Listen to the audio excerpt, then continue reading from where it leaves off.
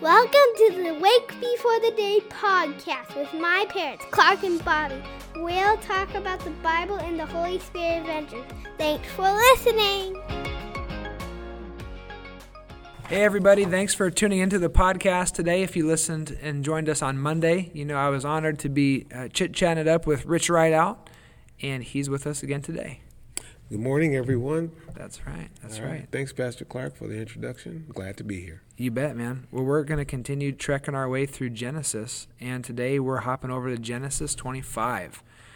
Genesis 25, if you have a subtitle in your Bible, it probably says the death of Abraham. He's played a very important role. 14 chapters been dedicated to this man. And so the context, I get like the big picture context for this chapter is Abraham is trying to find a wife for Isaac. And it's just so random to me that verse 1, Sarah just died, and he picks up another woman to be his wife for the end of his days. It's like, come on, man. He certainly does. Yeah, Abraham had taken another wife whose name was Keturah. I don't think we have any Keturahs in the family. Keturah Corver. Starts with a K. I'll have to pitch that one towards Bobby if we have any more kids. But anyways, what stands out to you, man? Well, you initially talked about Keturah, and it's interesting that he took her as a wife, and they actually had additional children. Dude, how old is this guy at this point? And that's a good question. And he basically sends the kids away, from his son Isaac, who was the promised child of him and Sarah, of Sarah and Abraham. So yeah. Isaac sends him away, his own kids away. So yeah, 175 years. It's hard for us to get our head around this in a modern day, but that's what it says. That's what it says. But what's fascinating is when he dies, you just see Abraham's kindness even here blessing the children that aren't part of the promise.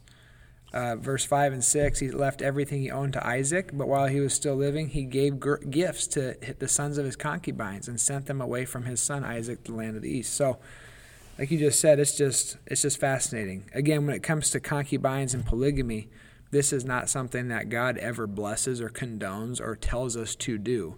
Every time we see polygamy in the Bible, nothing good comes from it. It's division, there's tension, there's backstabbing, there's hurt. So that's one takeaway I have from reading the Old Testament always.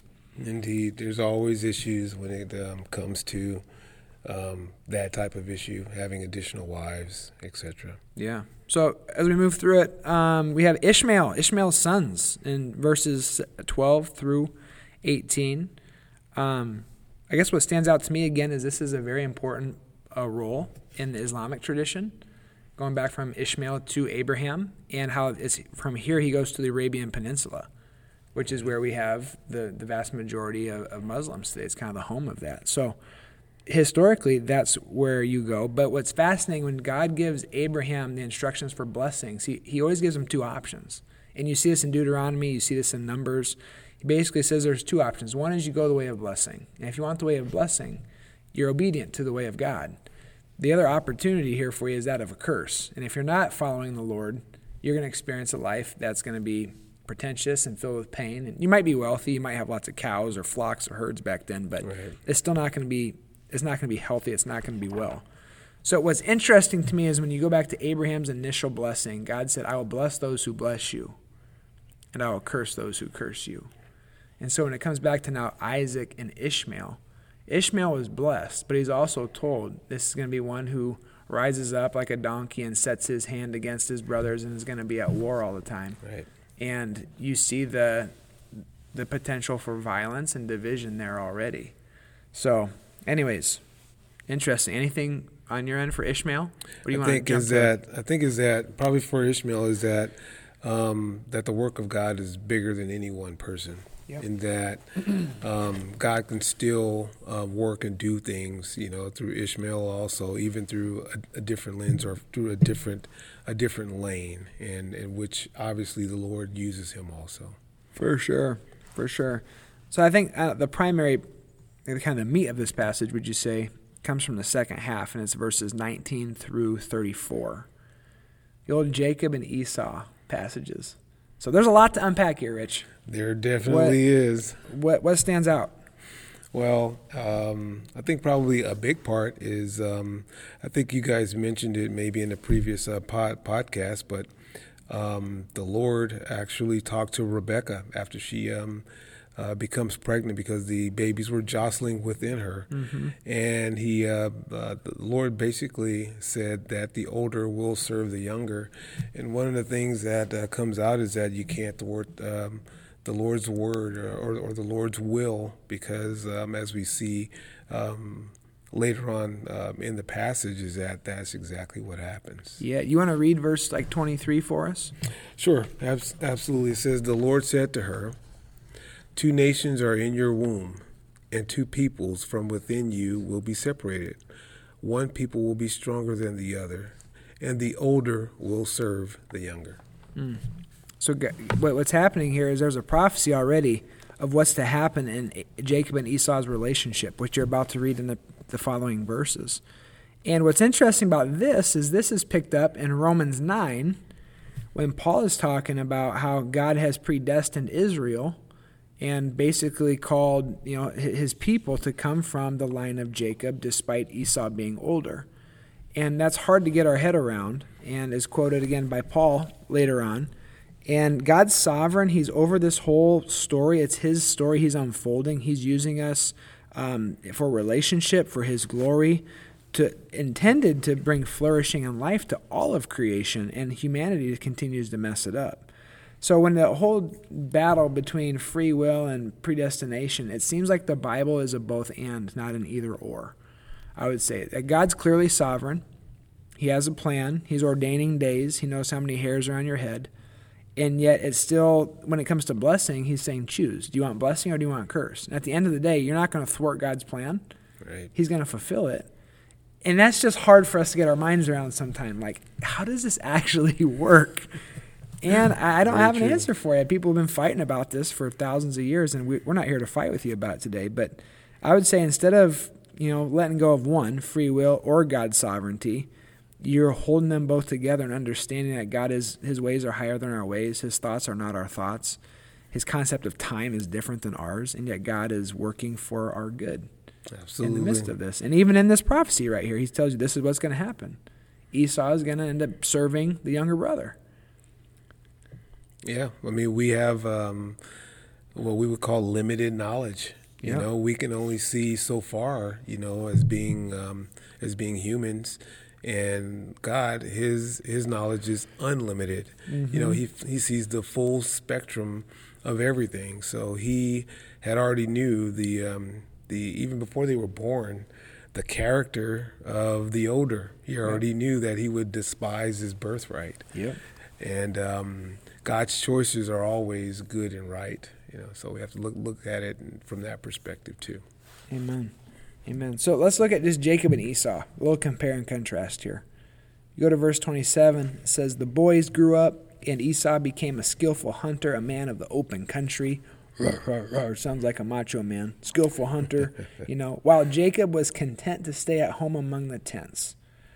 Isaac, who had a taste for wild game, loved Esau, but Rebekah loved Jacob. So again, you have division in the family. You have favoritism. You have 2 brothers that are vastly different from one another.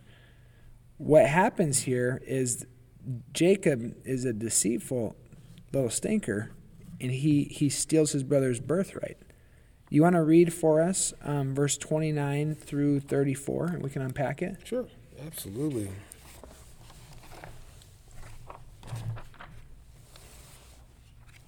Okay. It says, "Once, when Jacob was cooking some stew, Esau came in from the open country, famished. He said to Jacob, 'Quick, let me have some of that red stew. I'm famished.' That is why he was also called Edom. Jacob replied, 'First sell me your birthright.' 'Look, I am about to die,' Esau said. 'What good is a birthright to me?' But Jacob said, 'Swear to me first.' So he swore an oath to him, selling his birthright to Jacob. Then Jacob gave Esau some bread and some lentil stew. He ate and drank and then got up and left. So Esau despised his birthright. So when I look at the difference of those two brothers there, Esau is focused on the present moment. He didn't care about the future. I got to believe that he's just exaggerating here. Like, come on, bro, I'm about to die. I'm starving. You know, one of those lines where, yeah, he's probably really hungry, but I don't think he was on his deathbed. Maybe he was. I don't know. Because I don't know how you cough up your birthright like that so quickly and so easily. Right.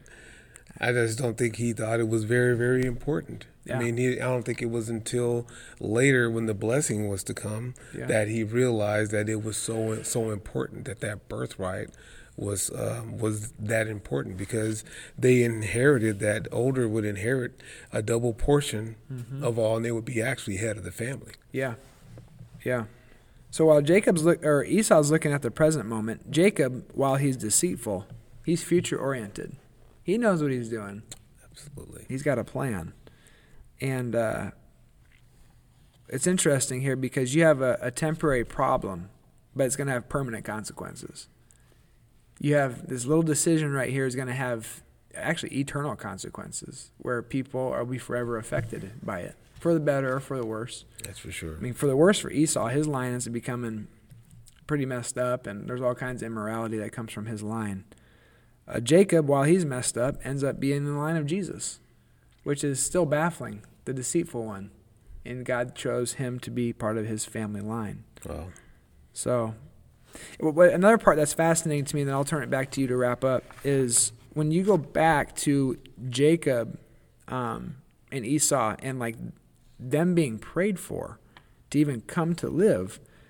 Verse 21, it says, Isaac prayed to the Lord on behalf of his wife. She was childless. The Lord answered his prayer. But again, this is years past, years. And I just think about my impatience in waiting on the Lord. And Jody and I talked about it this last week as well, where, I mean, if something doesn't happen in 5 minutes, 10 minutes a day, I order my Amazon Prime, and it's not here in 24 hours. 48 hours, that's a long time. Like, come on, where's my stuff? And we're talking about years.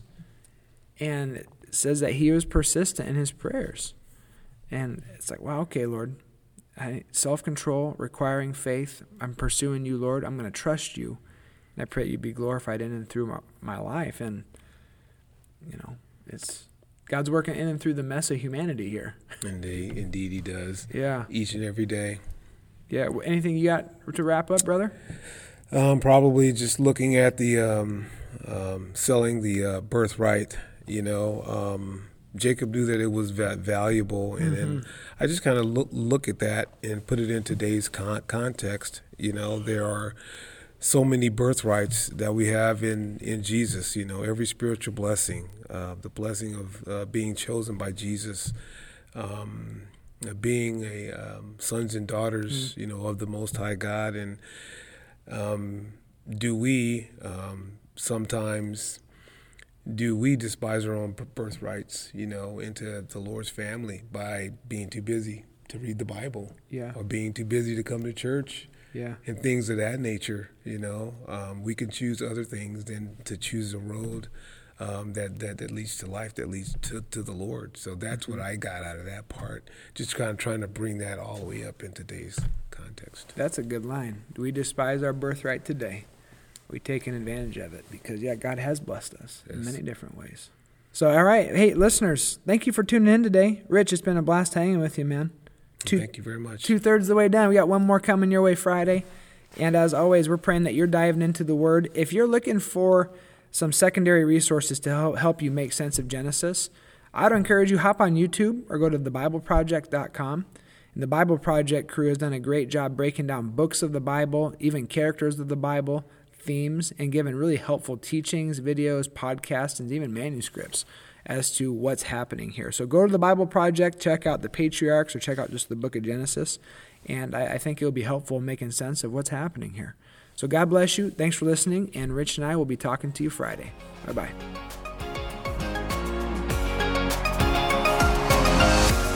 The Lord bless you and keep you. Make his face shine on you and be gracious to you. The Lord turn his face towards you and give him his peace. Have a great day.